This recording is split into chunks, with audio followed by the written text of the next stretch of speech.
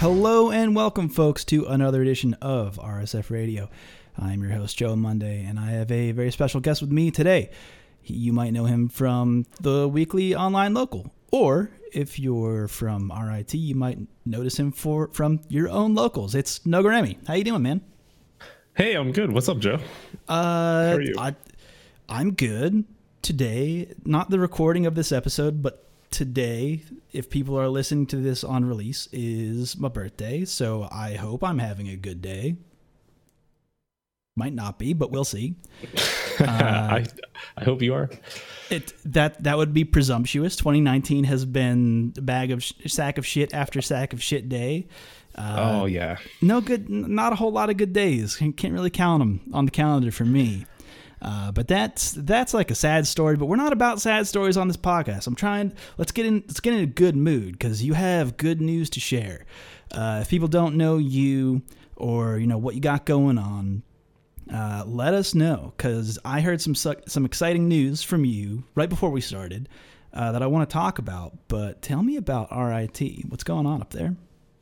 Right. So this past year, I want to say the second half of 2018, we started a club on campus called the Fighting Game Community. And so basically that's what we are. We're the Fighting Game Community at RIT. We just launched our website this weekend, which hosts kind of a couple of photos of us, what the club's about and what we're doing, our Rambat results, because we run ranking battles every week, and then who is on the board for the club. And basically, we're just trying to get things ramped up. So we're starting on Twitter and Twitch and like all the social media platforms. We're starting to really get rolling onto those and start, really starting our outreach and getting to people and letting people know that we exist. No, that's sick. That's awesome. So you have been doing this for a while. To clear it up, this isn't like you're just starting your locals, but you're like launching your locals. It is like you're going in right now. Right. So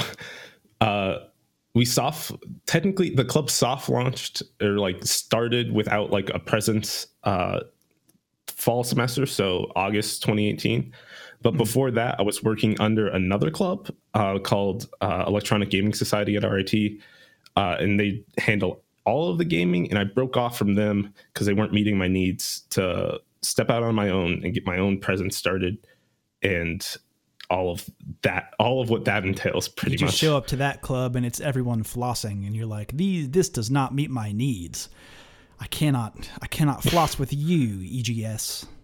There was a little more intricacies involved in the flossing, but yeah, that's basically it. They were millie walking. Okay, I get it. It's very difficult. Sure. Let's go with that. Fair enough. But no. So one thing that, before you kind of go on and tell us more about what you've got going on at RIT, something that I wanted to bring up that I was thinking about this before, kind of like all of today. So a little backstory on how I prepare for these podcasts is that I spend a lot of the day, whenever I have a moment, whenever it's just me sitting and thinking, I like to think about, how am I going to spin this? What am I going to do?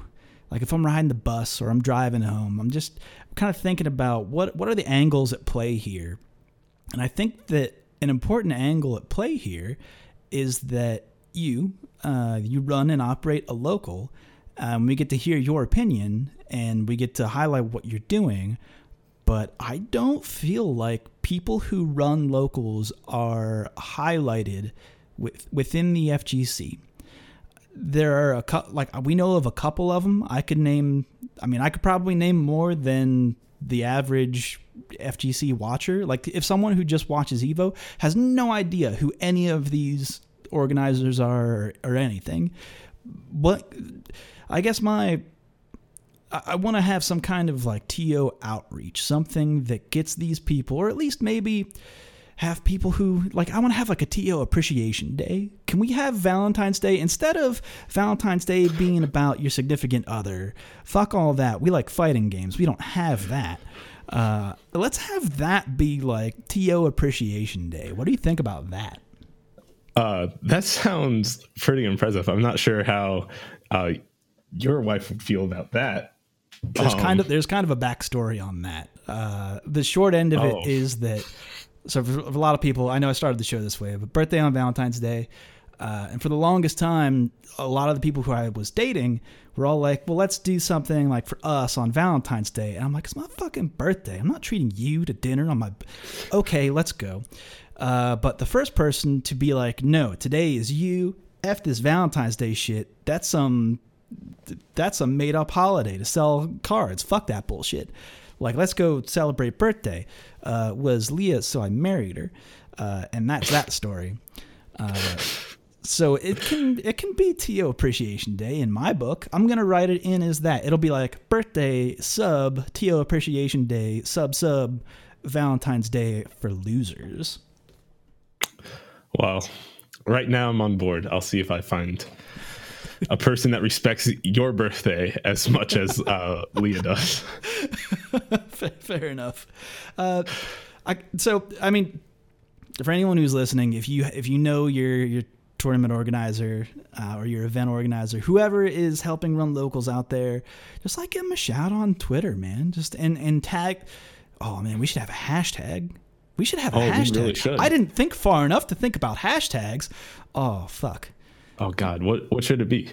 Ooh, I don't know. We'll think about one before the end of the show, but so we'll tie this episode up in a nice bow. We'll come back around to it. A big old beautiful red ribbon to celebrate TO Day. Yes. Fallon's Tournament Organizers Day. That doesn't work. That I tried to force it, but that's not how language works. But no, so you've launched. You're pushing locals now, and that's awesome. Yeah, and talking about pushing locals or even majors, toptier.gg just launched a little over a day ago. So, which if you don't know what toptier.gg is, it's basically a site for people to put in their event information and all the rules, all of the description, where it is, an FAQ, and just have it all be in one centralized place and have basically a map to it as well, so like you can like even go in and like look on a map to see if there's anything close to you, and to just have it be a resource for people to find out who's playing fighting games close to them. Yeah, I think the map, it's not necessarily like an interactive map, but it's like, I mean, it kind of is. It's got pins in it where you can see, oh, I'm in this region, this is what's here. It can drop down information. It's a very good website, I'd say. It's very well put together. I recommend, if anyone runs a local, or if you are part of a local, to notify whoever runs it, or just do it, just input that stuff yourself and be like, hey, it's out there. Because the one thing, and you might notice this already, I've certainly noticed this just from running the online local, is that no matter how many places you post your information, you will always have someone asking, hey, how can I find information? Where is this? Don't get me started, Joe.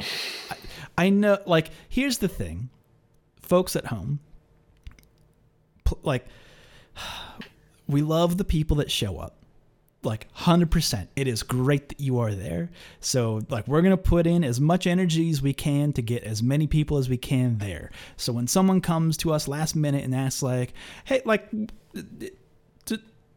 where is this even being streamed? It's like, is this best 2 out of 3? Well, that was in the rule. Like, the answer in my head is, well, that's in the rules that you obviously read because you signed up. But that's not true at all. That sentence I just said, that's not true at all.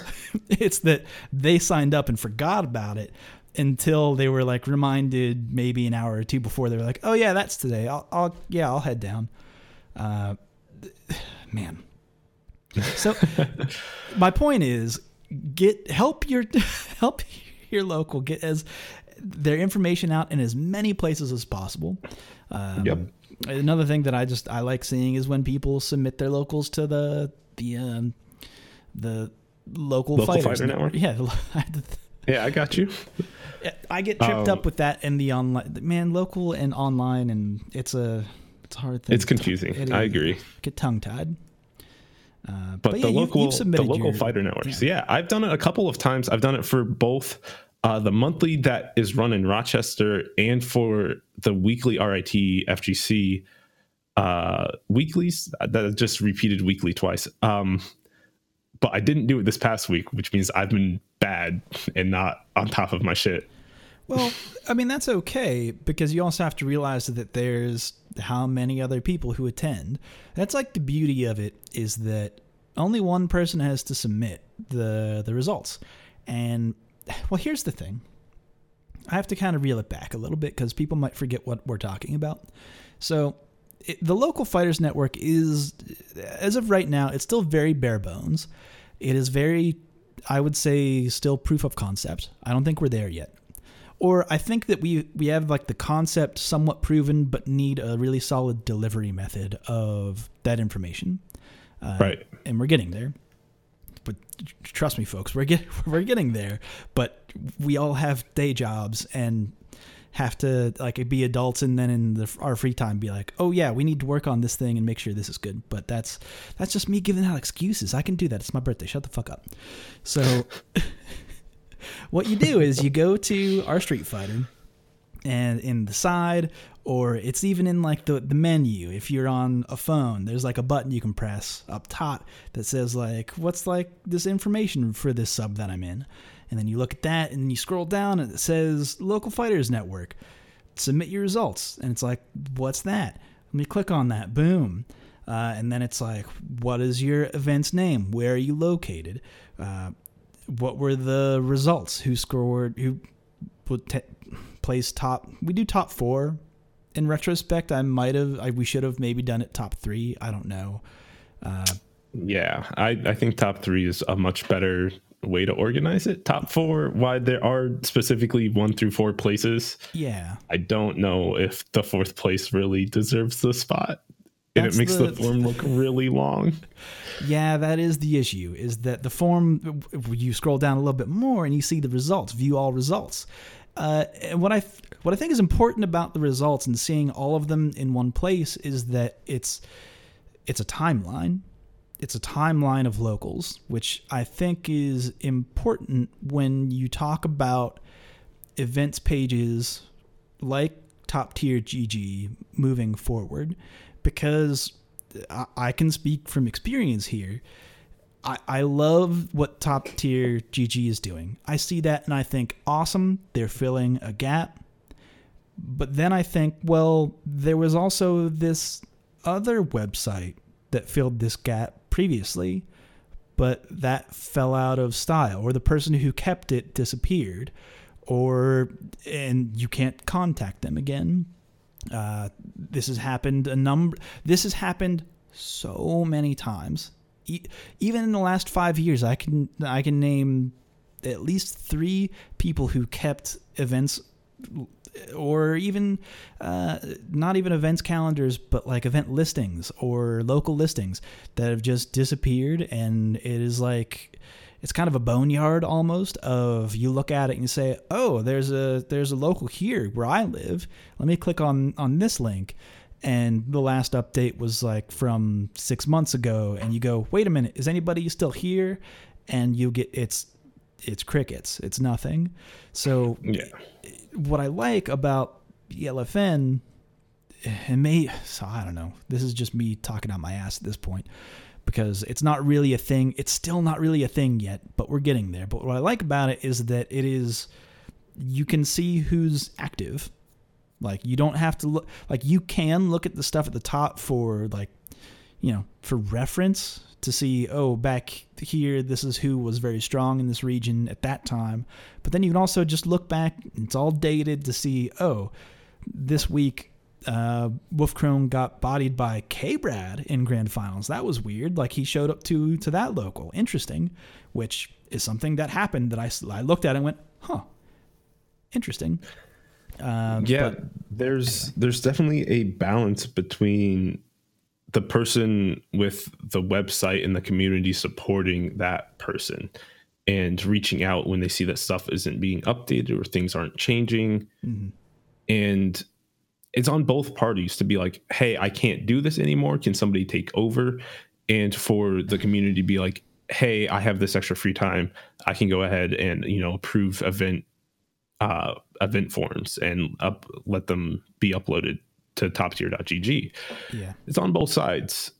Yeah. So it's rough. Continual, like, I feel like there could be a really good article about like the FGC entropy. Also, I want to do a quick fact check. Earlier, did I say Wolfkrone? Because I meant to say Wolfgang. Did I say Wolfgang or Wolfkrone? You said Wolfkrone, but that's okay. Okay, I meant to say Wolfgang. I mean, Wolfkrone and K-Brad have beef. Yeah, I think so that's what I was thinking, and it rolled off the tongue, and I was like, wait a minute, that doesn't make any fucking sense. And then I remember, I was like, no, I think I said Wolfkrone, but I meant Wolfgang, who is a very strong Blanca player, which oh my goodness. Do we have to talk about this? We should talk about it. It's really funny. Happy birthday Blanca, as it turns out. This was the funny I saw this happen in real time on the twitter.com is that someone man, I should really track this down and not just say someone. I believe it was Pi Sci posted something about it, and then yes, Killbox like gave the reasoning, and then like WYD. Weed. I'm forgetting. You say weed. The last one. I've asked him. It's weed. You just pronounce it weed. I don't remember the entire 4 letters. It's 4 letters. It's WYDD. The first D is lowercase. The second D is uppercase. He's also a doctor, so you can call him Dr. Weed. I do. Dr. Weed. He came out with the full explanation of, hey, this is what it is and this is how it is, and this should probably be removed. Like, it's so funny that he posted that, and then like seconds later I saw all the people whose names I would recognize in a post like that. It was like Hatton, Arliath, Dantarian. We're all like, how about this? Like this could lead to some fucky shit. And then by the time Arliath even got there, he was like, hey, is there an infinite? And I'm like, it's it's over here in the comments. You're in the wrong thread. Like, go, you went down you chose the wrong path. The infinite's over here. Like, it's so fast. Like within like 4 tweets, we went from, hey, this looks really fucking broken. Like, was this a glitch? To, no, this is an infinite. No, this is broken. 100%. If you have the execution, aka, did you play Street Fighter 4 for a couple of years? Yeah, that's really, you say that, but like that's the other thing that got me laughing. So what it is, folks, is that, so what Blanca can do is that if you, let's not even use the terminology, if you input a forward 3 kicks, which is his hop, within 1 frame of, and it has to be, if you are like 2 frames, you're too late. It's within 1 frame. The input for his critical art, it will screen freeze like the startup of a critical art, but then he will cancel that into his hop. And he's basically he can do whatever, and you're frozen. You, as the other player, are frozen during that screen flash of the critical art, because that flash still happens. He's hopped out of it. He can do whatever. But what we call that in fighting game terminology is a plink. That stems from calling it priority linking, which is you press 1 priority button over top of you press a higher, hold on, let me think about this. Yes, you push a higher priority. It's not even a button, but it's a move that overwrites the other move. So it's a higher priority button immediately followed by a lower priority button. And then you effectively, it was effectively for linking moves. Like, it was very helpful in Street Fighter 4, where you could very easily time one frame lengths by having two simultaneous inputs of what is effectively like one button press. So it's like bop, real quick. With it, it's almost simultaneous. It's that bop, and then you get that one frame after the other, like heavy punch to medium punch or whatever the hell it was. You just needed to do something higher priority and lower priority, and it would do the higher priority twice. Yes. Because of that, though, I loved thinking about this because it was like, oh yeah, I also had to remember that the majority of we even talked about this last week, even touched upon it, where the majority of the users for Street Fighter V are below silver tier. Like, it's basically like 75, maybe 80% below silver tier. So it's like they've never plinked a day in their life. I don't have to worry about this. Like, anyone who's just grinding out does not have to worry about this at all. High tier, though. Yeah. You know, where I'm grinding out, where I'm not even like the highest of tiers. I'm like at the point where like people understand what they're doing and have execution. And so like you see them get like maybe one loop of it and then they mess it up. But it's funny. Still so annoying because you're always on the edge. Like, ooh, is he going to do it now or like 3 seconds from now? Right. Ooh. I mean, because regardless, if he gets that first hit in, then he's at least guaranteed a free critical art. Yeah. If he fucks it up. Because that's the other end. If he fucks it up, then it's just a critical art. And he should do it within range of landing the critical. Anyway, so this just has me laughing because, at least me laughing, because I saw Casablanca doing this and he was just doing it all night, just cackling to himself, being like, ha ha ha, this broken shit, you motherfuckers, eat this infinite. Like, just so much joy. It's one of those things that, like, I don't know. I love broken shit. I love it when broken shit happens. And at the very least, you know, I wish we could find broken shit like this every week, because then Capcom would at least talk to us. Yeah, I feel like that's so true, because as soon as this was found out last night, you know, lo and behold, the next morning, there's a message from Capcom being like, oh, hey, we know that there's an infinite glitch with Blanca. We're working to fix that. Yep. Man, that's just so funny. So perfect. And if anybody is wondering about will this affect Evo Japan, they've already banned it. They haven't banned the character. They just said if this happens, like this glitch is banned. So if you do it, which like you have to very intentionally do it. I can perhaps see, I mean, it happened accidentally first. So I can see this accidentally happening perhaps, but like, you gotta do it pretty intentionally. Here's the thing. Now that we know what causes it, there's less of a reason for it to happen accidentally. Right. Yeah, because there's two very easy ways. Like, one, don't press 3 kicks immediately before, and 2, don't activate your critical art with 3 punches. Yeah, that's basically it. I don't know why I said. I guess I said that in my mind because I was like thinking about my stick, or at least my hitbox, and those buttons are actually like so close together that like I would accidentally hit them at the same time. And also, I don't know. Regardless, not important. As far as we can tell, this is the only case where this is possible. He looked at all the priorities of moves, stance changes versus critical arts. And this is the only one in the game where hop takes priority over critical art for some reason. Reasons? This is the only move in the entire game that has more priority than a critical art in terms of a player inputting them. Don't know why that is a thing. I don't know. It's really almost fucking like funny as far as I know. Almost if like the programmer that was there sat down and thought about it for like, I don't know, 5 minutes at least. Like if you needed more than 5 minutes, I think there's a major problem. It'd be like, should this be a higher priority than critical art?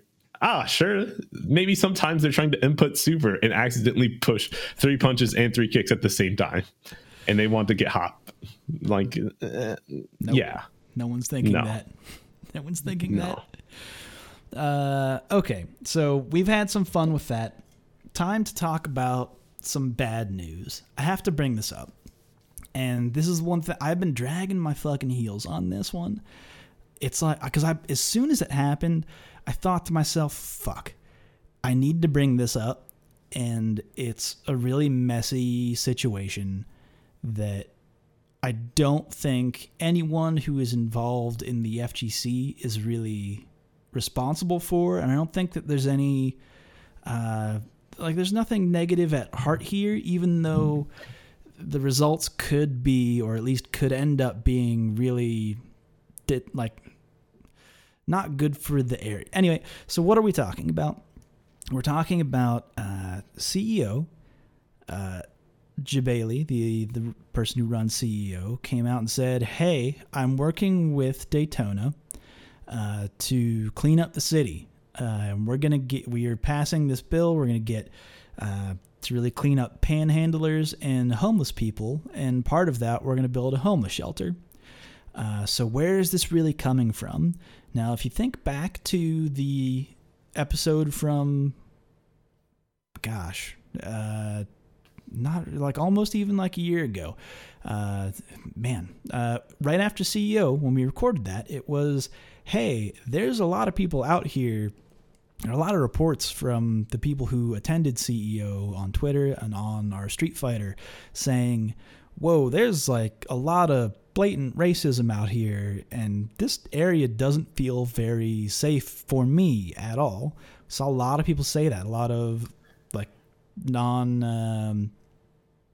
not white people not feeling very comfortable, or even minority people who fall within a minority were like, this does not feel comfortable for us in this area. And Jabali said, you know what? I'm going to talk to Daytona and try and change that. So, which was like, he was very forthcoming about, I hear you. This sounds like a problem, and I'm going to talk to the city I'm going to throw some weight around and try and change that, which that sounds very positive. I don't know. Nogaremi, you have any thoughts on this before I dig into it, or is that what you saw or experienced, or did you go to CEO? No, I didn't go to CEO. The only tournament I really travel for is Canada Cup, but that is a different story. Oh, that's another horror show. Fuck. You talked about that before. On this panhandling incident / new law that's being implemented, it's really interesting. They've banned panhandling in Daytona Beach, and it's weird. They're supposed to be setting up a homeless place, but right. There's also talks of them arresting people, and they arrest for aggressive panhandling. What exactly constitutes aggressive panhandling? Right. There's this gray area of where things fall. Right. But and a lot of that has to do with the way that laws are written and how it even comes about. Because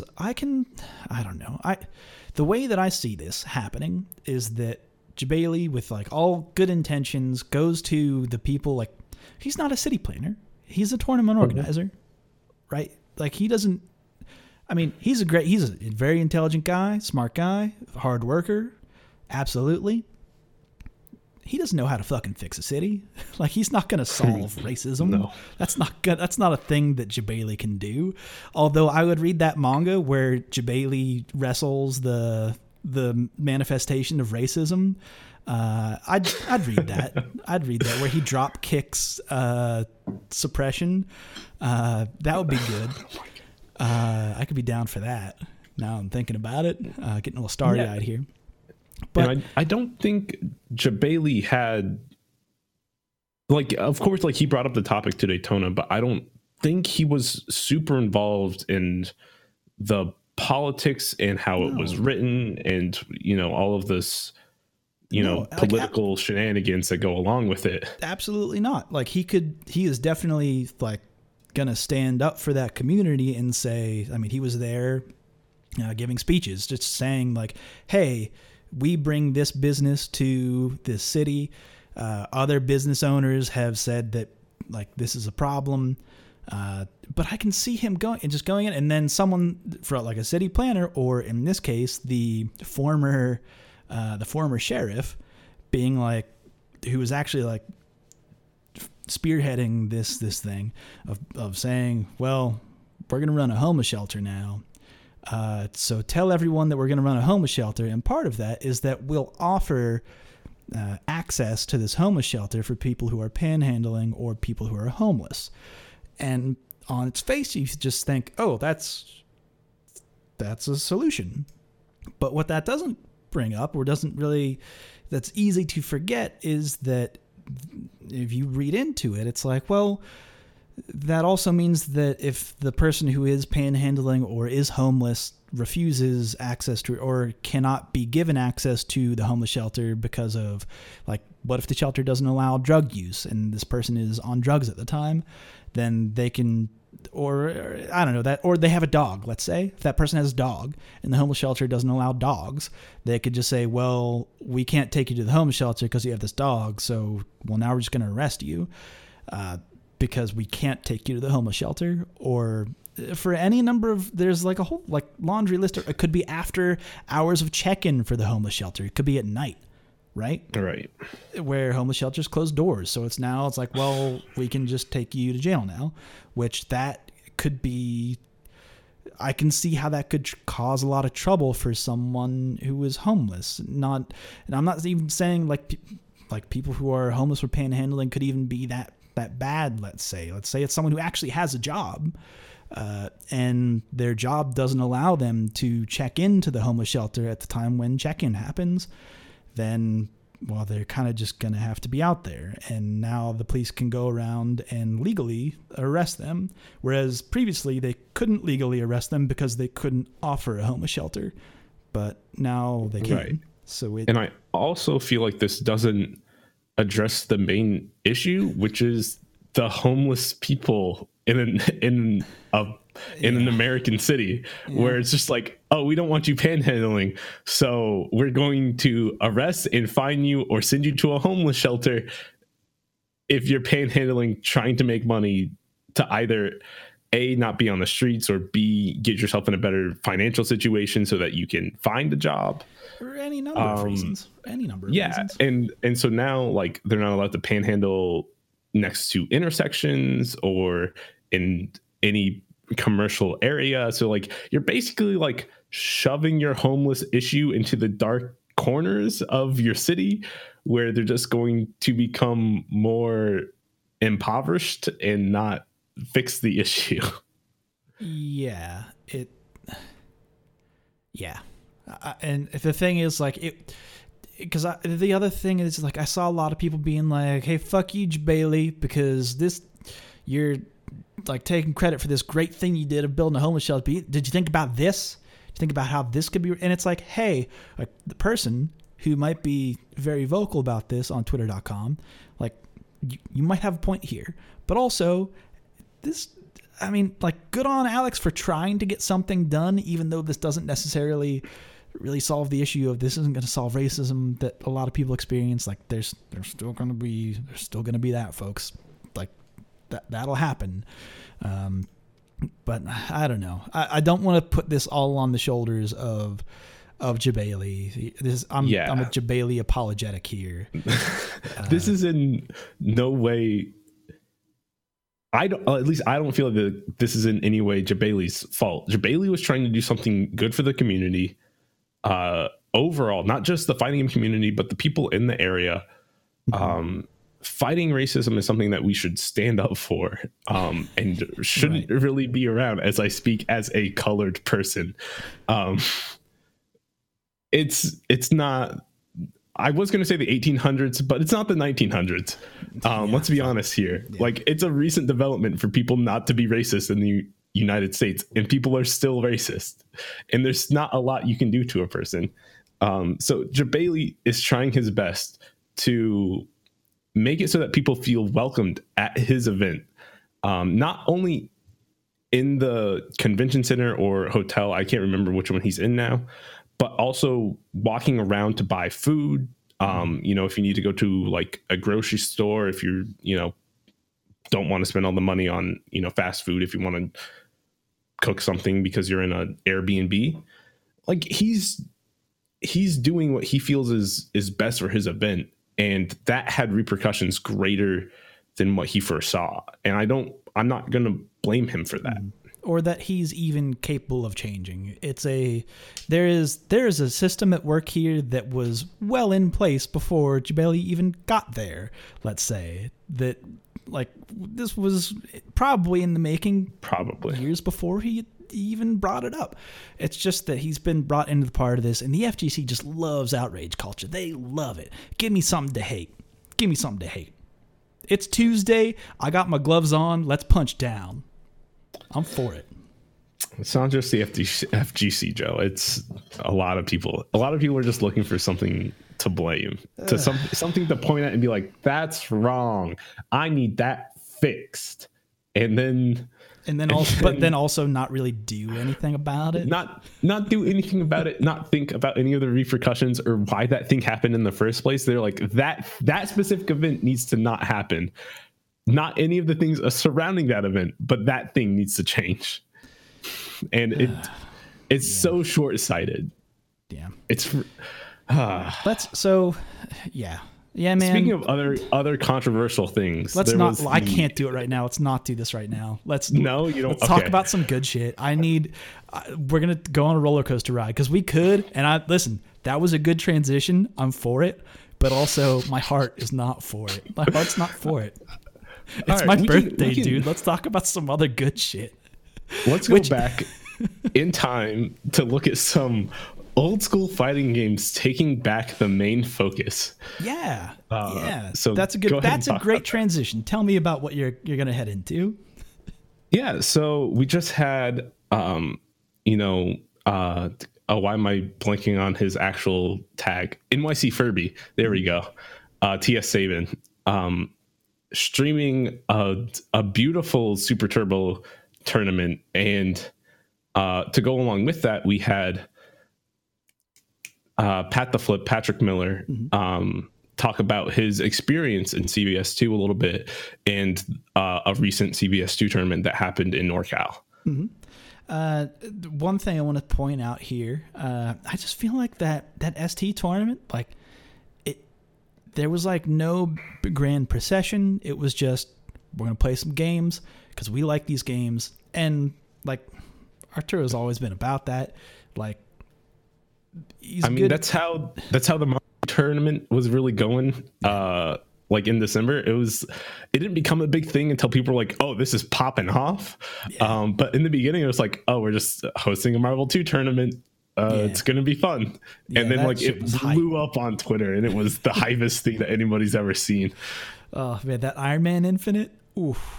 Oh man, that was so good. The rage quit, IRL rage quit. I love it. But that's another story. We talked about that a while ago. But this Super Turbo tournament was like, hey, this is just something that I love to see. Well, for two reasons. Is that one, I've been seeing a lot more people who are influential in the FGC post on our Street Fighter, and I'm 100% for it. I love seeing that, and I love it when our community is accepting of that and give it, I don't know, it's one of those things where you could very easily see this post of, it's a Super Turbo tournament, just kind of receiving middling upvotes at best. It's like not a whole lot of like comments or even clicks to it, but that wasn't really the case here. It wasn't like at the top of the sub, of course, because it's Super Turbo, but at least like, I don't know, everyone should feel comfortable pushing the games that they love and pushing the tournaments that they love of whatever game on the sub. And it's just awesome to see players and community organizers who are at that level just say, you know what, fucking here you go. Like, here's this cool thing. Like, it's out there. Everybody should come watch it.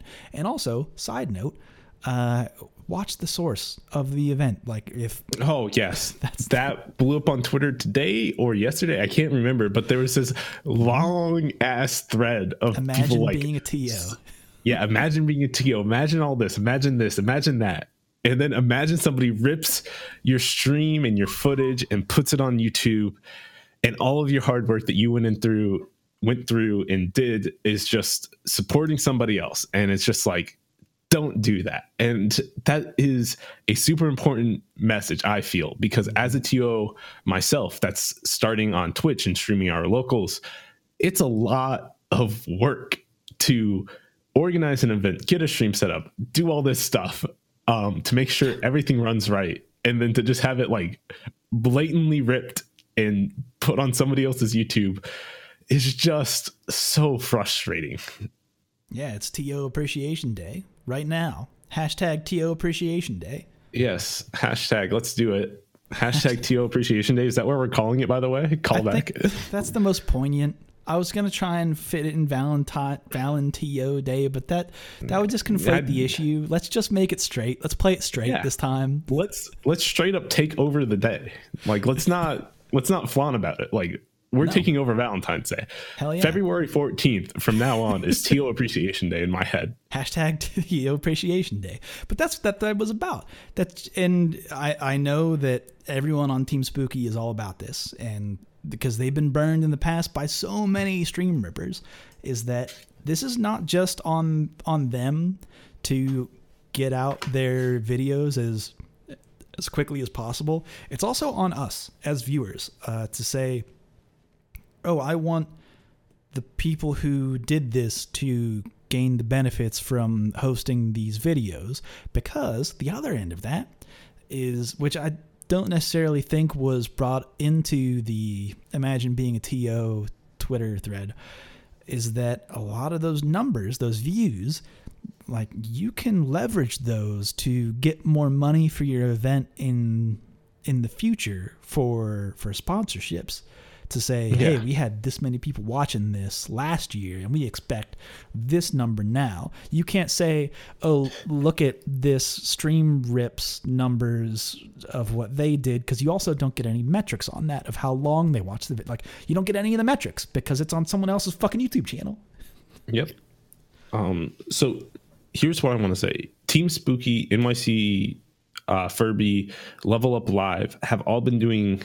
Tenno Productions have all been doing wonderful jobs of putting their content on YouTube as quickly as possible to combat this.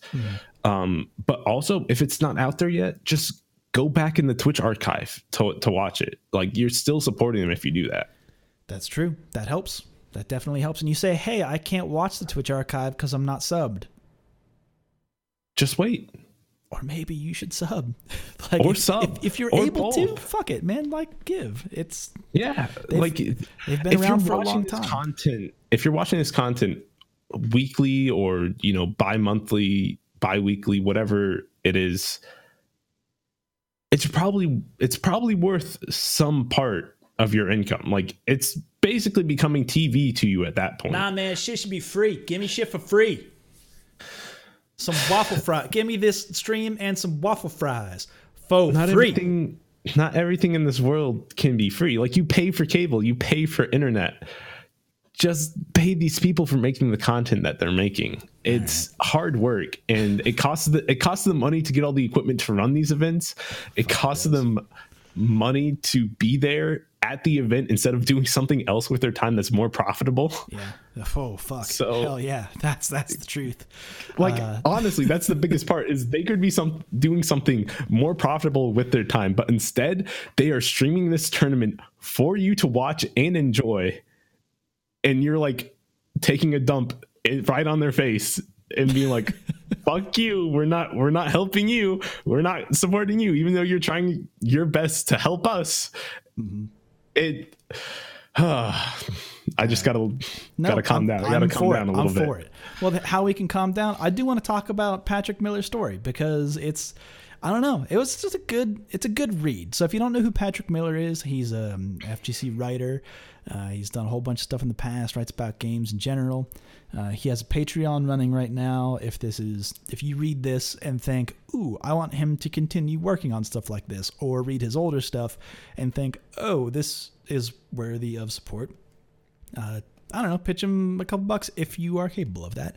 But it's a story about how, like, the NorCal defending CVS2 versus SoCal, and him feeling like he is in the position of, well, I'm kind of the weakest of the gatekeepers here, but I gotta do it. I don't know, it's good. What do you think about it? And more than him just being a gatekeeper, just him as a tournament player. Yeah. I feel like it really dived into that, and the mentality that a lot of players that are not the strongest in their scene can feel. I feel this personally, both between like Rochester and Buffalo. We're not the best representation of Western New York, and I'm not the best representation of Rochester. But if someone from Toronto came down and they tried to take first place at your locals, how would you feel? If Del's on Fire came on down to my locals, I would have to body him. And that's how it's going to go. I'm biting my knuckles right now because that is a very realistic thing that that's actually that'd be all right. Real talk though, Dels would never come down to Rochester. He has come down to Buffalo before, but Rochester's like an additional hour and a half that he doesn't want to do because he knows he's just going to get bodied. So okay, I'll call him out. Not that he's going to watch this or anything, but you know. Fair enough. But no, it's a good story, and it does put you in the head of being in that position, and then like kind of in some ways trusting that like almost like a meditative state of, well, let's get that out of our head because we gotta do this. Right, and it really drew me back to Dragon Ball Z in the final bit of the Cell saga or the Cell arc, where it's Gohan standing there. And Goku's up in the other world communicating with King Kai, and him being like, you can't get out of your own head. Stop doubting yourself. Stop eating away at yourself. You can do this. You got this. Do it. And that's what it is. And like, as cheesy as Dragon Ball can be sometimes, and as you know, as shonen manga gets, like, that's what it is. It sent a really good message there, and that's literally what Patrick Miller went through, and what I go through oftentimes when I'm at my local monthlies, and I'm like, oh, I can't beat this other dude from my scene because he's stronger than me, because I'm the weakest of the Street Fighter 5 players. It's get like, out of your head. Get out of my head. I can do this. I can beat not only my local player, I can beat everybody else that comes through to challenge Rochester. No, and that's what it's all about. I'm for it. I've said this in the past, and I truly believe this, but it is amazing what just having someone else in your corner saying, I support you, can do to your mentality going into any match. I feel very strongly about that, but I think anyway, go ahead. One of the big examples you can see of that is PR Balrog in a lot of his play. He's very emotional and back and forth with the crowd, and so, like, if he has a crowd behind him, he's great, but if he doesn't, you can like really see it weigh on him. But speaking about old EG people, let's bring up Justin Wong in his Forever AMA. This man's transitions. It's actually so funny.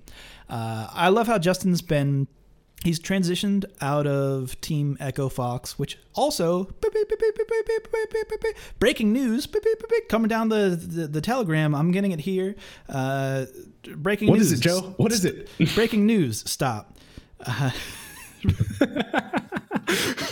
Yeah, I know, right?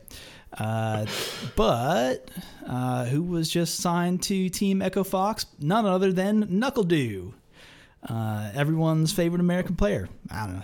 I think NuckleDu is a stand-up guy, and I think that he fits with the other players in the other fighting game players in Team EG, or not Team EG, Echo Fox right now. There you go. Maybe we'll talk about that in a minute. This is just like breaking news, so not a whole lot of news with that, but they added into their team, so congratulations, NuckleDu. But Justin, good job. Posted this AMA saying this will be up forever. Consider this my forever AMA. I mean, he's not on a team currently. He just had a brand new beautiful baby who is a grappler main, which I'm totally for. Yep. And he is thinking about disowning. No, I'm not sure about that, but he did say that he's thinking about taking a break from fighting games, not just to be with his family, but just because it's so stressful on your life. He was on an airplane travel like every weekend. Every weekend there's like a CPT event, and it's so draining on you. And it just drains your social life that you want to get started. Like, because he moved to Las Vegas and didn't really have time to start things in Las Vegas with the social life. Mm-hmm. And then to like fly out every weekend, you're seeing people that almost every single weekend, but it's not the same to be home. Like, that feeling of home, like, is so important.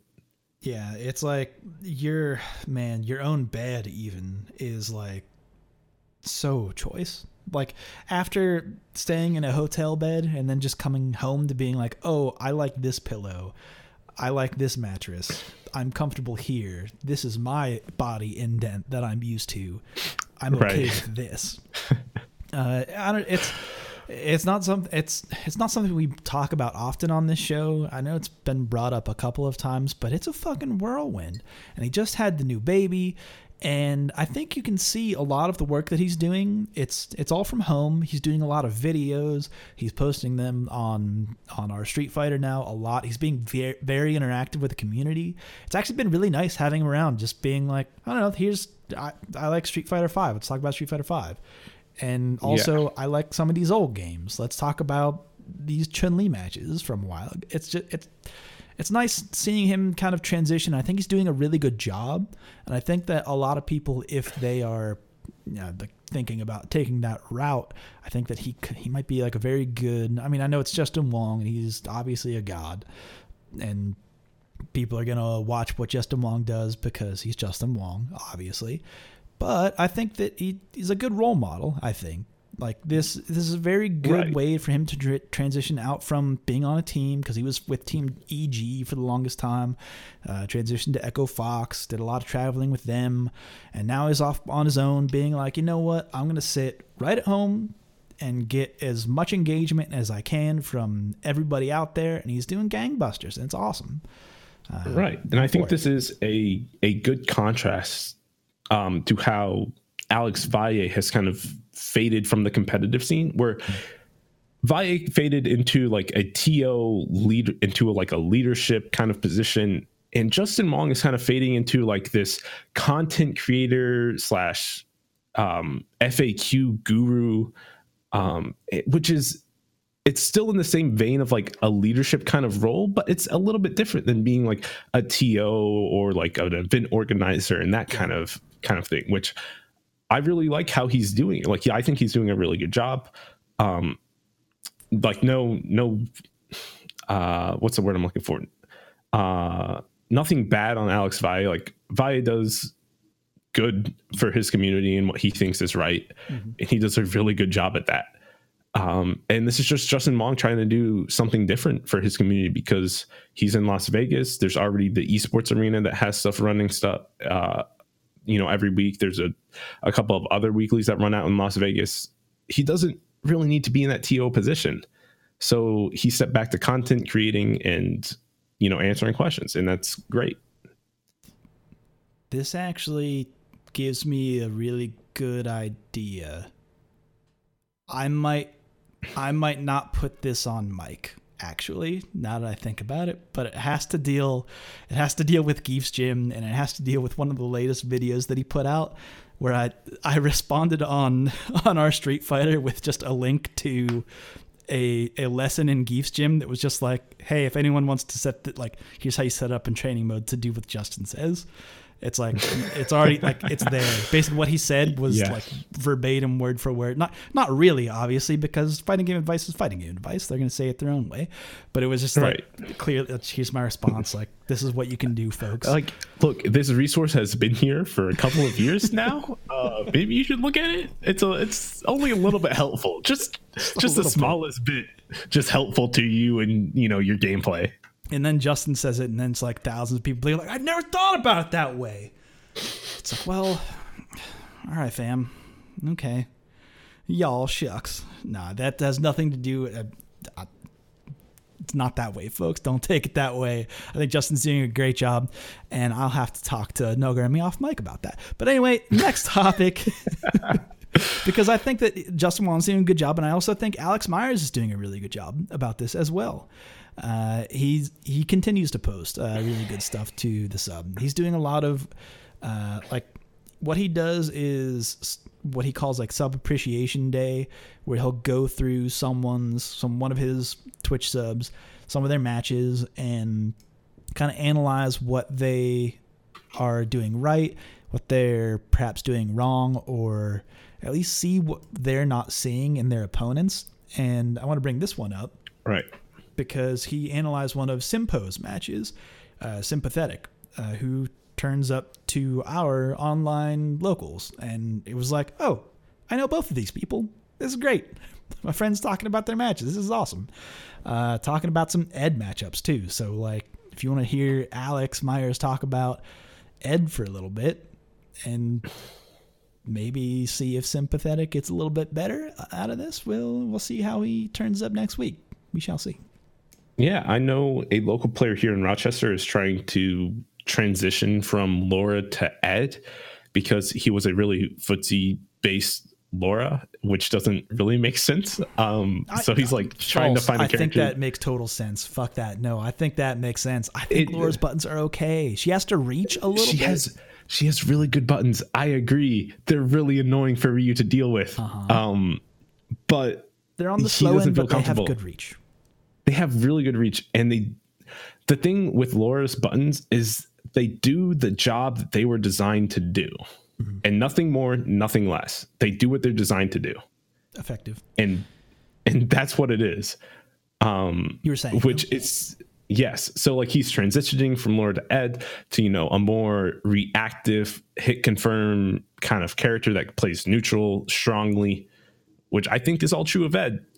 And you showed me this. I showed it to him. He was like, "Oh, I can learn from this. I can do a bunch from this," and really, like this is a great thing to have in the community. Mm-hmm. No, it's awesome that Alex Myers, one of the top players out there, obviously is. Like he said, it is exactly as he says. It's giving back to his community, but then also sharing with everybody else. And I think that we can all benefit from it. And it's just awesome to see these top players putting stuff on the sub. Because the sub our Street Fighter is only as good as the shit we put in it. And if we feed it garbage, it's going to look like garbage. It's going to look like garbage. And there are spans of months where honestly the sub looks like garbage. And there are some times where even posts that could potentially be really helpful and useful turn into garbage, which is the next thing we're going to talk about, which was a late ad from me. So sorry if you didn't even get to look at it. But a user posted to the sub, "Hey, I'm a newcomer to fighting games, and here's what I think is kind of wrong. I was turned off from fighting games through Street Fighter V, and gave like a list of things that he didn't like. And basically almost 100% of the responses that he got were all like, I don't know, get good, fam. Like, learn to win. Like, you're not even trying to learn fighting games. Like, you're supposed to like all these things that you didn't like about fighting games. So obviously shut the fuck up." And it's like, ooh, actually, here's a question, fighting game community, our Street Fighter. Why is it that it is really hard for fighting games to maintain casual players? Why is it that it's so hard to maintain a huge audience? Maybe we should listen to the things that a casual player might have to say.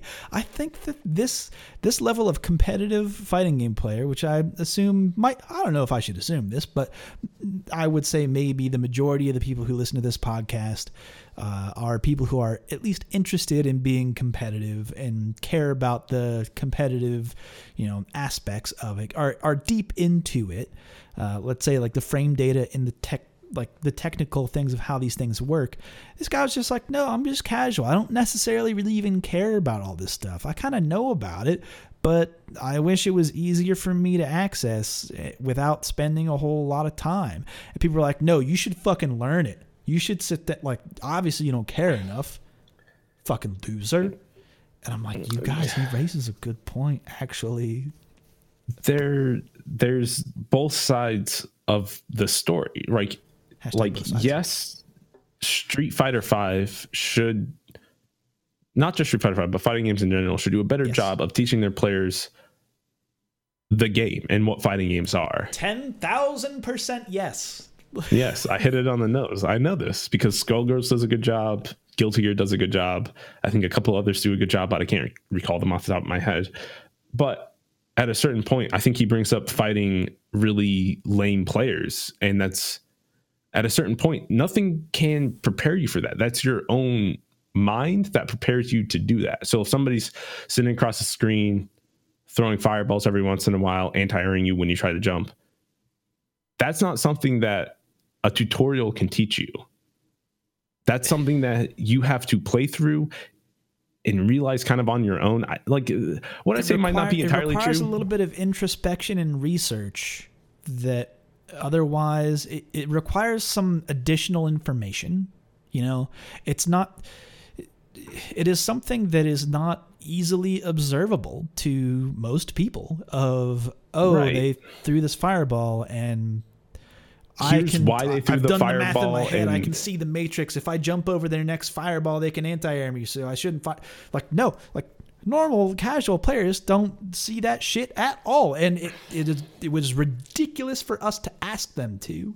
It's very difficult. I agree with you, Joe. But there's this learning curve to fighting games, and it's the reason why fighting games are the hardest to get into is because of this learning curve where there's so many small situations that you have to get used to, more so than a MOBA or a shooter game where you have teammates that can cover your weak areas. A fighting game, it's on you. You have to learn every small situation. You have to know it inside and out and be prepared to counter it and be prepared for the counter to the counter. So you have to counter the counter, which is countering your original counter. Meta level in fighting games starts to get so advanced. I'm not sure how well you can teach somebody these concepts. I know. So this is a tough thing. It gets so confusing and so to code into your game. You have to teach people vernacular of the game in a short period of time. You have to teach them the moves of the game and how to get better at the very fundamentals of doing a combo. You have to teach them how neutral works and what that is and how to not just constantly jump at your opponent. Ain't nothing in the game that tells you what that is ever. And in any fighting game, in any of them. There never is.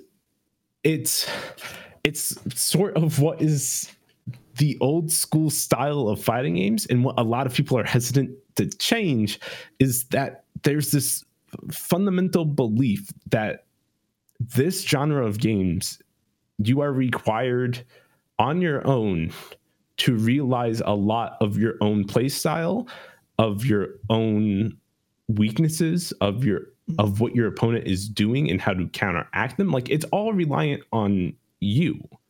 There's no resource to tell you how to be a better you. Right.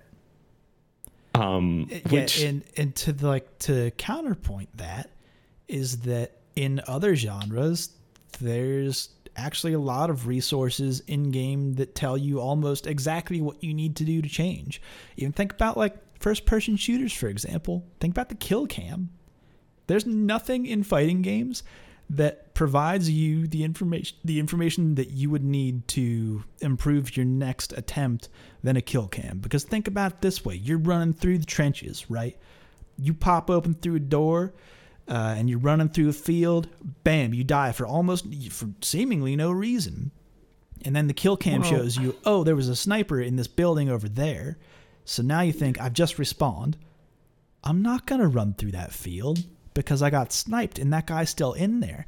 In fact, I'm going to change my game plan. Maybe I'll sneak behind the tower and I'll come up behind him and stab him in the back with a knife.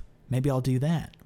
Right. But what's the difference there, Joe? Right. On the first person shooter side, you have two different screens with two different players seeing different things.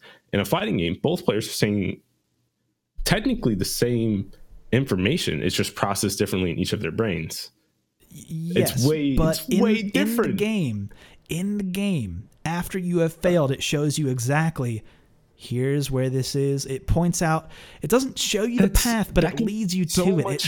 It draws a line from A to B, or at least shows you A and B, and you have to find the line to get from A to B. Sure, some people are dumb and they won't figure it out. I get it. But even in fighting games, it doesn't even show you A to B. Even in the situation of like a kill cam in fighting games, the last hit is like 100 times out of 100 not the reason why you lost the game. Right, which is what makes it so much harder to determine why you lost, because you look at a shooter and you're like, oh, look, the kill cam is the sniper shooting me from a half a mile away. Right. I can solve that. It shows you why you died. In fighting games, why you died is not the last moment of your life. It's 100%. Like something that happened 30 seconds ago. And that's like, that's so hard to track for a developer. Like, that doesn't make sense, Joe. Like, that's so hard. I'm not offering solutions. I'm not offering solutions, Noguremi. I'm just saying we should think outside the box and not dunk on people who say this shit is hard. Okay, that's what I'm agreeing with. It's like, yes, these things are hard. I'm mad that I'm agreeing with you. Shut up. I'm also mad. Like, I feel like you're not seeing my point, but you're seeing my point. Thanks for coming on the show, man. I appreciate it. On short notice, too. But what I'm trying to say is that the intricacy in fighting games is that there can be a mistake that you made 60 seconds ago that cost you the entire round. And there's no developer way, no kill cam way to show you that's why you lost. Now, what I think is a much better option is if Street Fighter V, instead of, they already offer, return to previous mode, return to main menu. This is for ranked or casual matches, by the way. View opponent fighter profile, or go to training mode with your opponent's character. I think there would be a great fifth option there, which is review not just the replay that you lost, but all of the replays in that set, so that you could see why, like, to look and to really put the focus on going back and looking at your own footage and seeing what you did wrong, and to analyze your own footage, which is a very important part of getting better in fighting games, is looking at your own footage, seeing what you're doing wrong or what you're taking damage to, and not really giving you the way to fix it, but being like, hey, you're doing these things wrong. Or even if there was, here's my suggestion to that, which I've talked about before. I don't know if I've done it on the show, but I have talked about it before.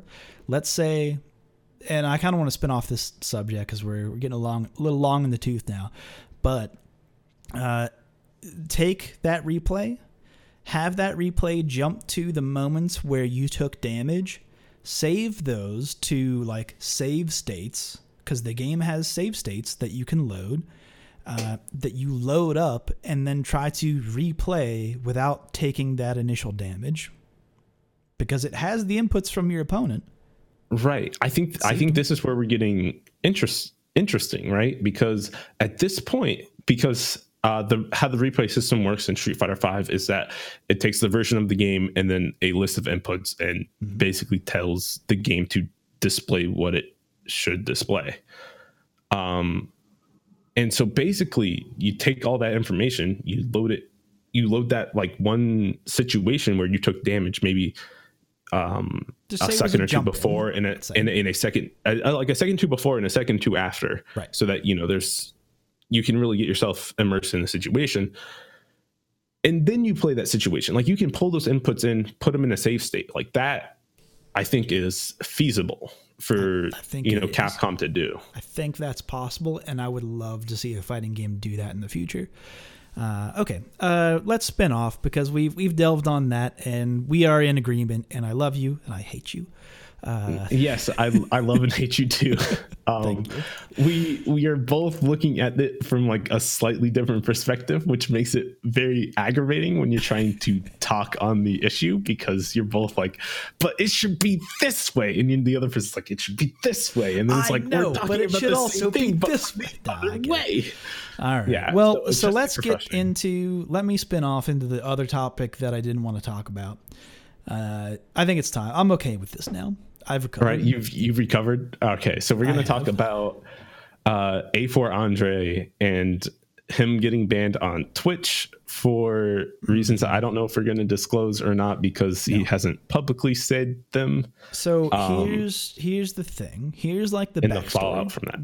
When you say A4 Andre, there's probably a lot of people out there who are like, who the fuck is A4 Andre? Because you look at his Twitter following and you see, it's only like 1,000 or a couple people. That's not a whole lot. He's not very big. To which I reply, in the fighting community, that's kind of big. Like like you said 1,000. I'm like, that's pretty good. That's like I'm sitting at a solid 60. On like the huge scale of fighting games, right? All games in general, competitive games, like.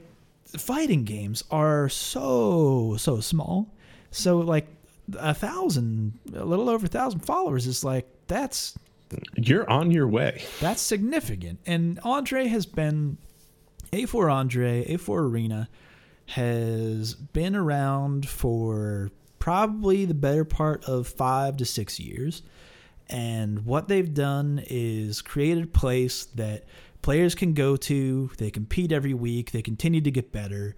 It's like its own Discord. They have their own community.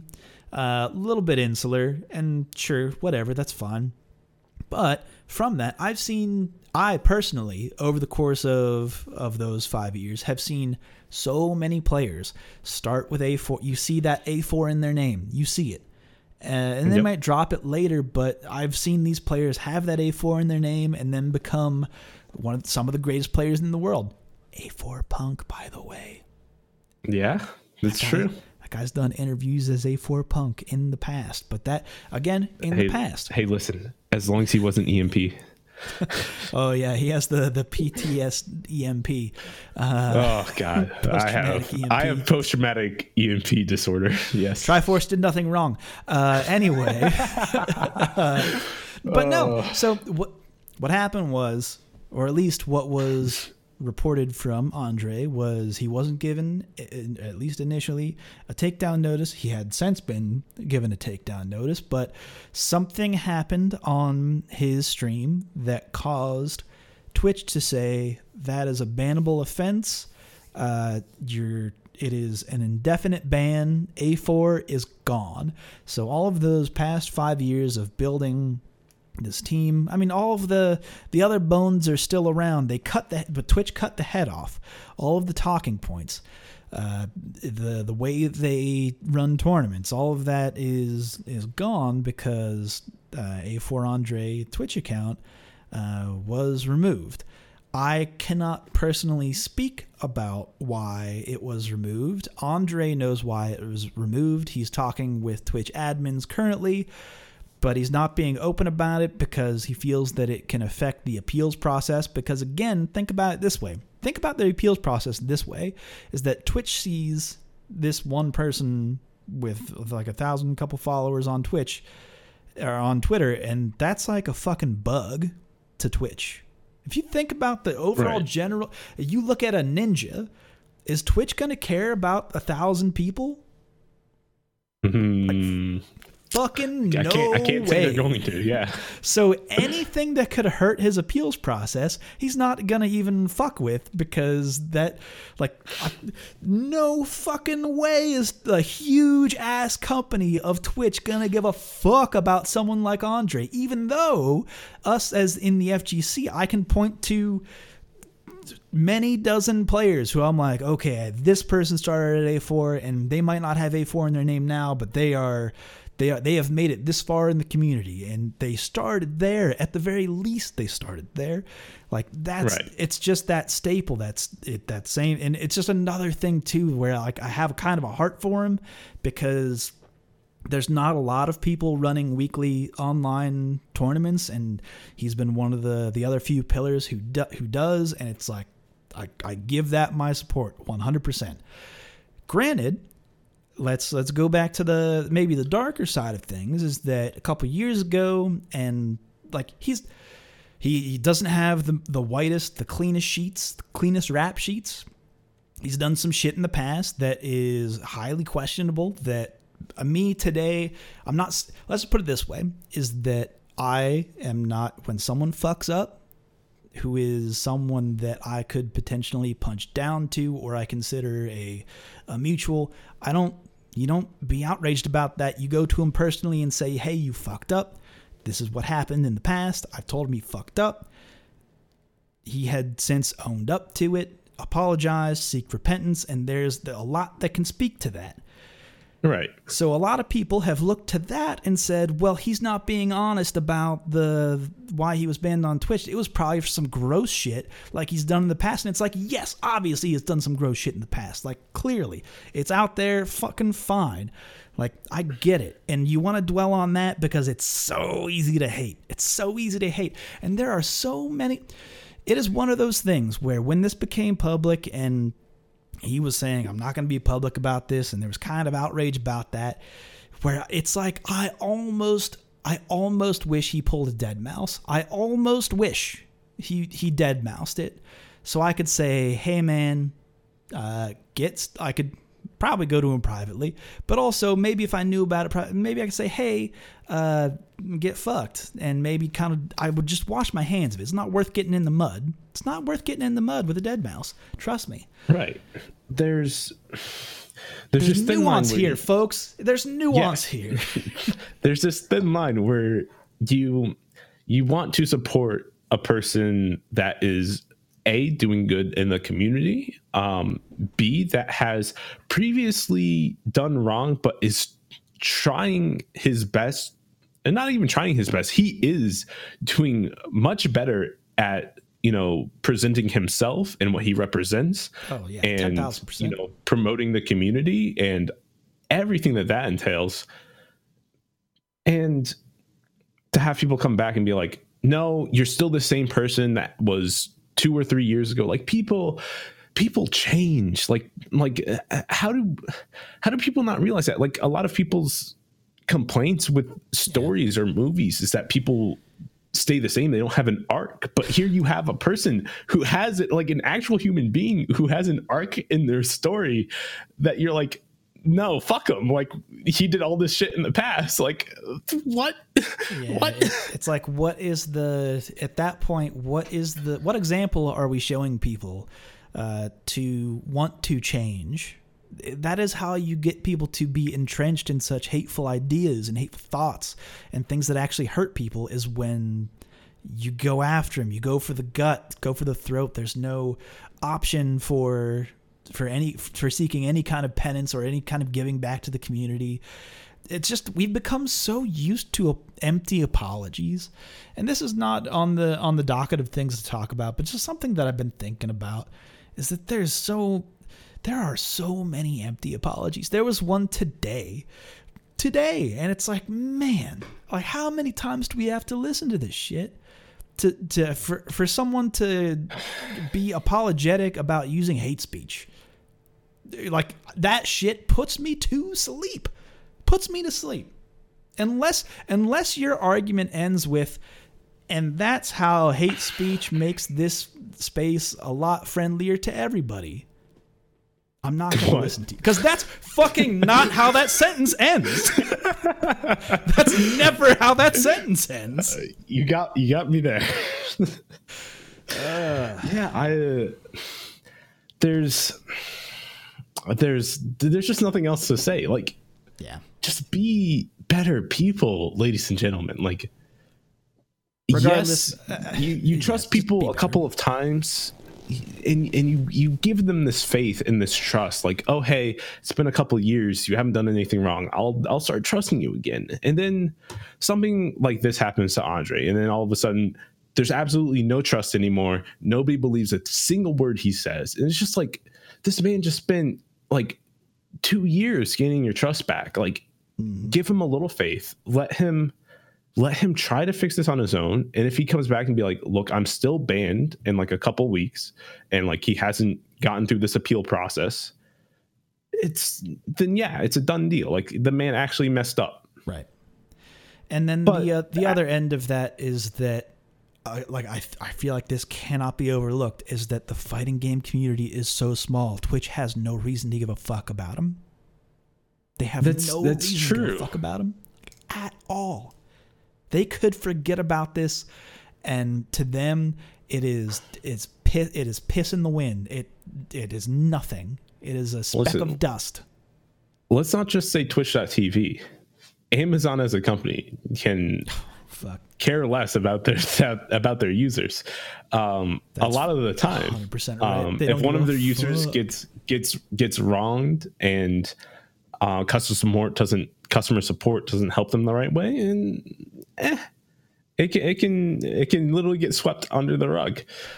Yeah, or like the one that gets me is that in their factories not having caution yellow because it's not aesthetically pleasing. What?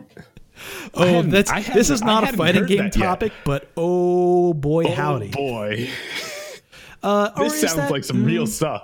Or is that Tesla factories? I don't know. I get Elon Musk and Jeff Bezos. I get the Beelzebub. Who cares?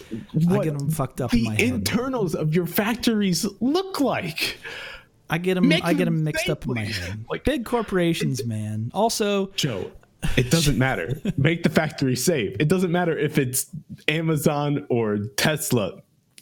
Just have safe factories. America, why are you fucked up this way? I don't know, man. Why? I mean, why does capitalism ruin everything? Capcom's done a really good job this year, and because of that, I mean, at least they didn't fire like 800 people. Oh my goodness! We want to talk about Activision too in this? No, podcast? I really don't, because that is hyper fucked up, and the thing is, I can offer no like tangible support for any of those people aside from like I've been trying to retweet as many outreach threads as I can from our Street Fighter account, just because it's people who have been supporting other people in the industry, and it's just like thank God that there are people who are like that and are capable of doing that and have those connections, and are making those connections available and visible to those people who have lost their jobs. But fuck. Real quick, I want to point out that game companies laying off their employees doesn't just affect those employees. It affects people, especially that I know, at RIT, which is a big university with a lot of degrees, including a game design and development degree. It affects the people trying to enter the industry and get jobs, because they can't find anything, because all of these experienced workers keep getting thrown back into the workforce. And then they're like, okay, maybe I'll find somewhere that doesn't care I have experience and then build something there. And it's just a terrible system for like the game industry is fucked up. That's the end of the statement. Yeah, it's real fucked up. Blow Up Tuesday was, that Blanca Infinite was a pretty big blow up, but at least Capcom didn't have the highest earnings they've ever had in 2018 and then have to lay off 800 fucking people. Oh my goodness. At least they didn't do that. I would like to reference my tweet here that said the gaming industry is insanely fucked up, and just end the sentence and move on. I'm glad. I don't know. See, but now I'm getting angry. I'm getting my blood is red, man. My blood runs red. Joe, I can keep going if you want to, but no, I think we should let it lie. No, we should, because there's nothing really tangible that I can offer aside from pointing to those outreach threads, because that's all that people can support each other. We can give our condolences. I'm sorry that the gaming industry is fucked up, but it is fucked up, and that is something that you have to entirely structurally change with how gaming companies operate, which I don't think is going to change anytime soon. I think it's actually going to stay the same for a very long time, and it's very bad because, like, once you get to that CEO board level status, you're there for a long time, unless like you have a terrible affair and people take you out for no reason. I mean, do you think that our generation is going to get our version of the jungle? Like, who's our Upton Sinclair? Like, I don't know, dude. I mean, it's not really the meat packing industry, but it's like the human packing industry. It's getting chewed almost, up. Dude. Almost. Anyway. Okay, we can spin off into... All right, there's no other topics here. I guess there's one last topic listed here, is that if you have a Spotify account, all of the official Capcom music has been all of it. I've had Spotify uninstalled for 3 years. I re-downloaded Spotify for this. For Capcom, because though the music is so good. It's so good. Capcom makes good music, good ass music, like historically and even today. Like I maintain Street Fighter V has some bangers. It's got some bangers. It has some. Look, as meme worthy as Rashid's theme is, it's a really good song and it's really catchy and it's really good.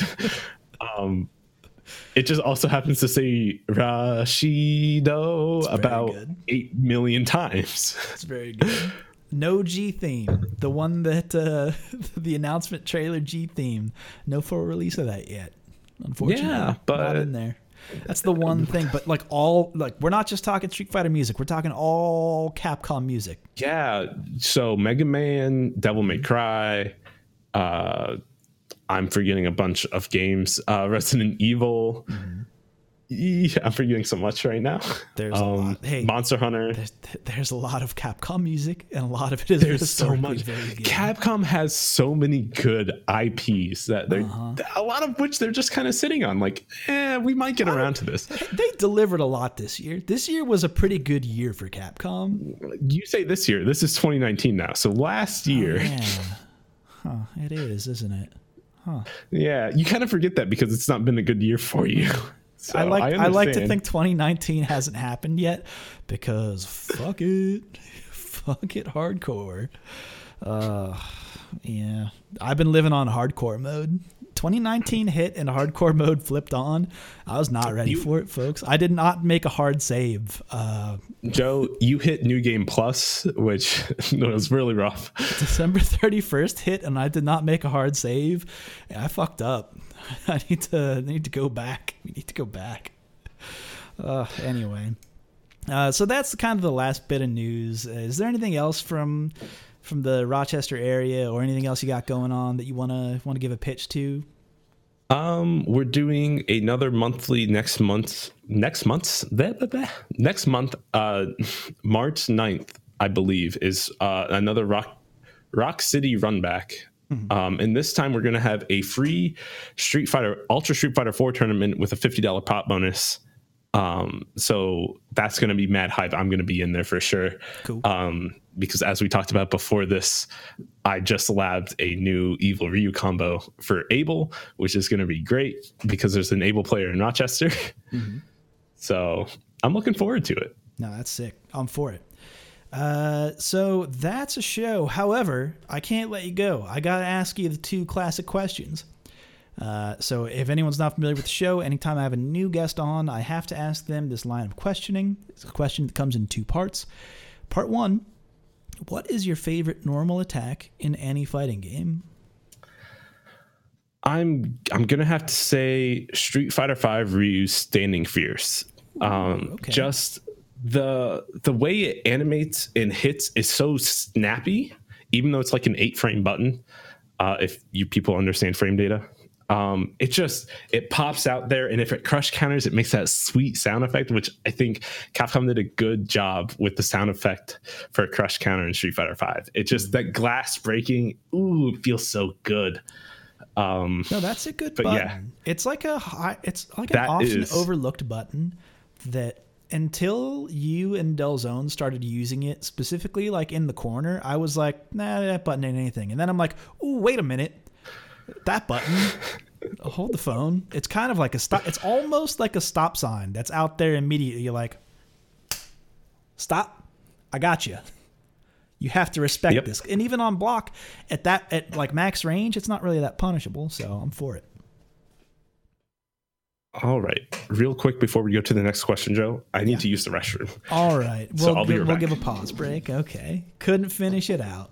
And just like that, we are back, folks.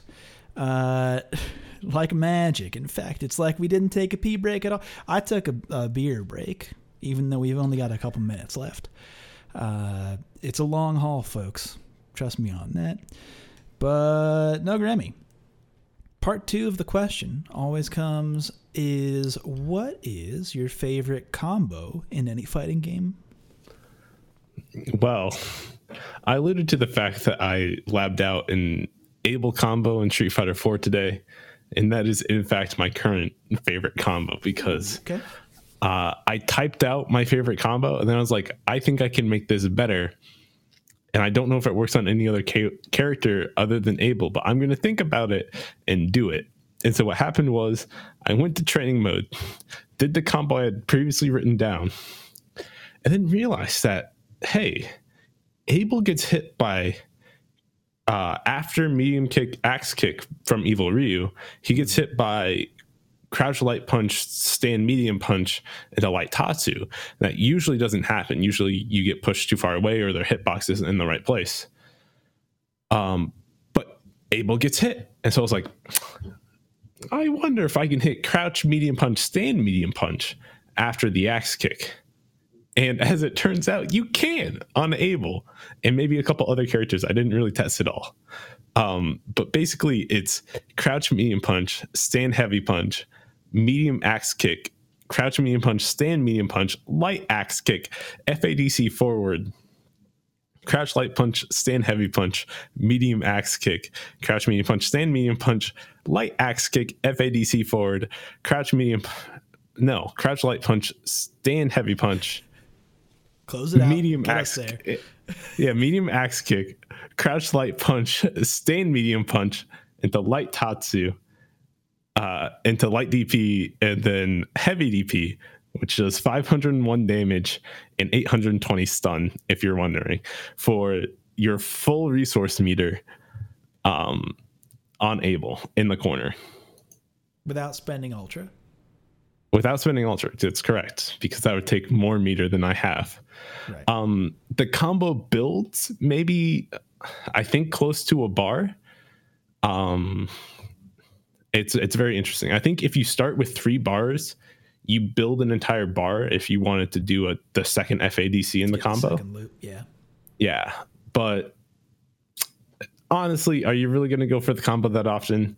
I don't think so.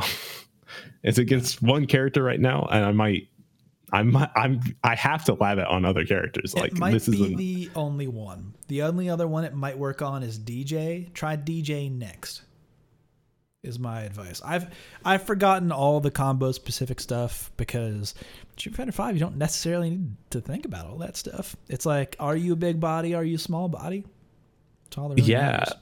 And in Street Fighter 4, it's, how large is your crouching hitbox? How large is your standing hitbox? And those are very different numbers. And like no matter what side character you are. And all of the hurt boxes were tied to the 3D models at first, and then altered from 3D models to square boxes late in the process, which caused a whole lot of fuckery. Talk to Hatson about that if you ever want to get into the history of why Street Fighter 4's hurt boxes are kind of like mega fucked up. Fucked up. They are super fucked up. Yeah. But anyway, folks, that's a show. No, Grammy, thank you for coming on. It has been a pleasure, and I'm super happy to kick off TO Appreciation Day with one of my favorite TOs, because not only are you a TO for the RIT, for the... Yeah, I was a former TO for the r/Street Fighter Round Robin tournament. Mm-hmm. I am still a supplementary TO for the main bracket for Monday nights for the East Coast tournament for r/Street Fighter. Mm-hmm. And with that, I am super appreciative.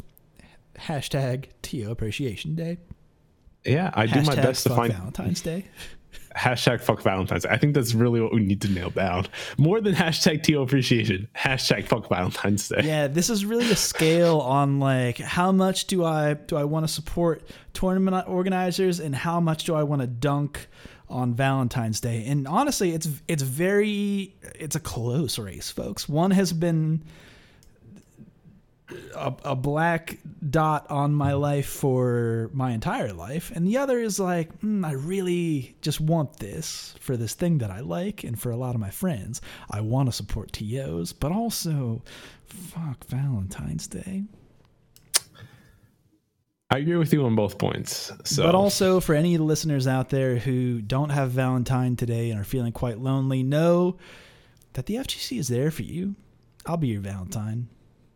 Yeah, this year Joe is my Valentine.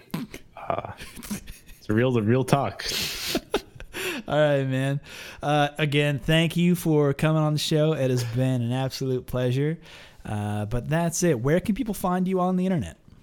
People can find me at Nogarimi on Twitter and Twitch, or at RITFGC on Twitter and Twitch as well. I'm now managing 2 accounts. It's very weird. Yup. Oh yeah. Now you get to gaslight yourself. Oh man, I can tell stories. It's weird, Joe, but let's save it for another time. It's weird. You can find more information about RITFGC locals at toptier.gg/events/RIT-FGC-locals, or you can go to RITFGC.com, which is still a little bit in the works. I'm still updating the page every once in a while, about every day, to get it all finalized. Cool. But we are right there. The entire design is finalized. It's published on the web, so you can find it. Yeah, look us up. We're great. Yep, look it up on internet.com. All right, folks, that's a show. Again, you can find me at Super Joe Monday or at Reddit SF on Twitter.com, or Joe_Monday on r/Street Fighter. That's a show, folks. Catch us every Thursday for another edition of RSF Radio. But until then, look out for the online locals, which take place on Mondays and Fridays. Which, by the way, we didn't even talk about this. We didn't. Dude, Mello. Yo, shout outs to Mello. Mello Digital on Twitter.com. Oh. He put together a hype reel for the online local, and it is chef's kiss. It is so good. It's tight. I'm sad that I'm not in any of the highlights, but that's appropriate because I'm very bad at the game. You are technically in one of the highlights in that Delzone. Am I? It was part of your team for a 3v3, and he did the bodying, so it's like by proxy. Was that in the clip? I saw footage of Delzone. I don't know if it was in the clip, though. That clip of Delzone was during the 3v3. There's like 4 clips of Delzone in there, so no, there's only 2. Which, by the way, that's way too many clips of Ryu. Where the fuck everybody else at? Hey, calm down there. Ryu's great. Ryu needs to be in more clips. He should have been the entire video. Buff Cammy. Anyway, so check that out. I'm excited about that. I'm sharing that as often as I can because that shit is hot. Shout out to Mello Digital for putting all that together. Look forward to seeing that. It looks super good. Monday it looks super professional. It's beautiful. I know. It looks too good. Are we replacing Billy D? No, we're never replacing Billy D. Williams. Never. Read my lips, folks. Billy D. Williams is staying with the r/Street Fighter online local forever. Me and Billy D. Hashtag me and Billy D. All right, folks, that's a show. We'll see you next Thursday on another edition of RSF Radio. But until then, take care, folks.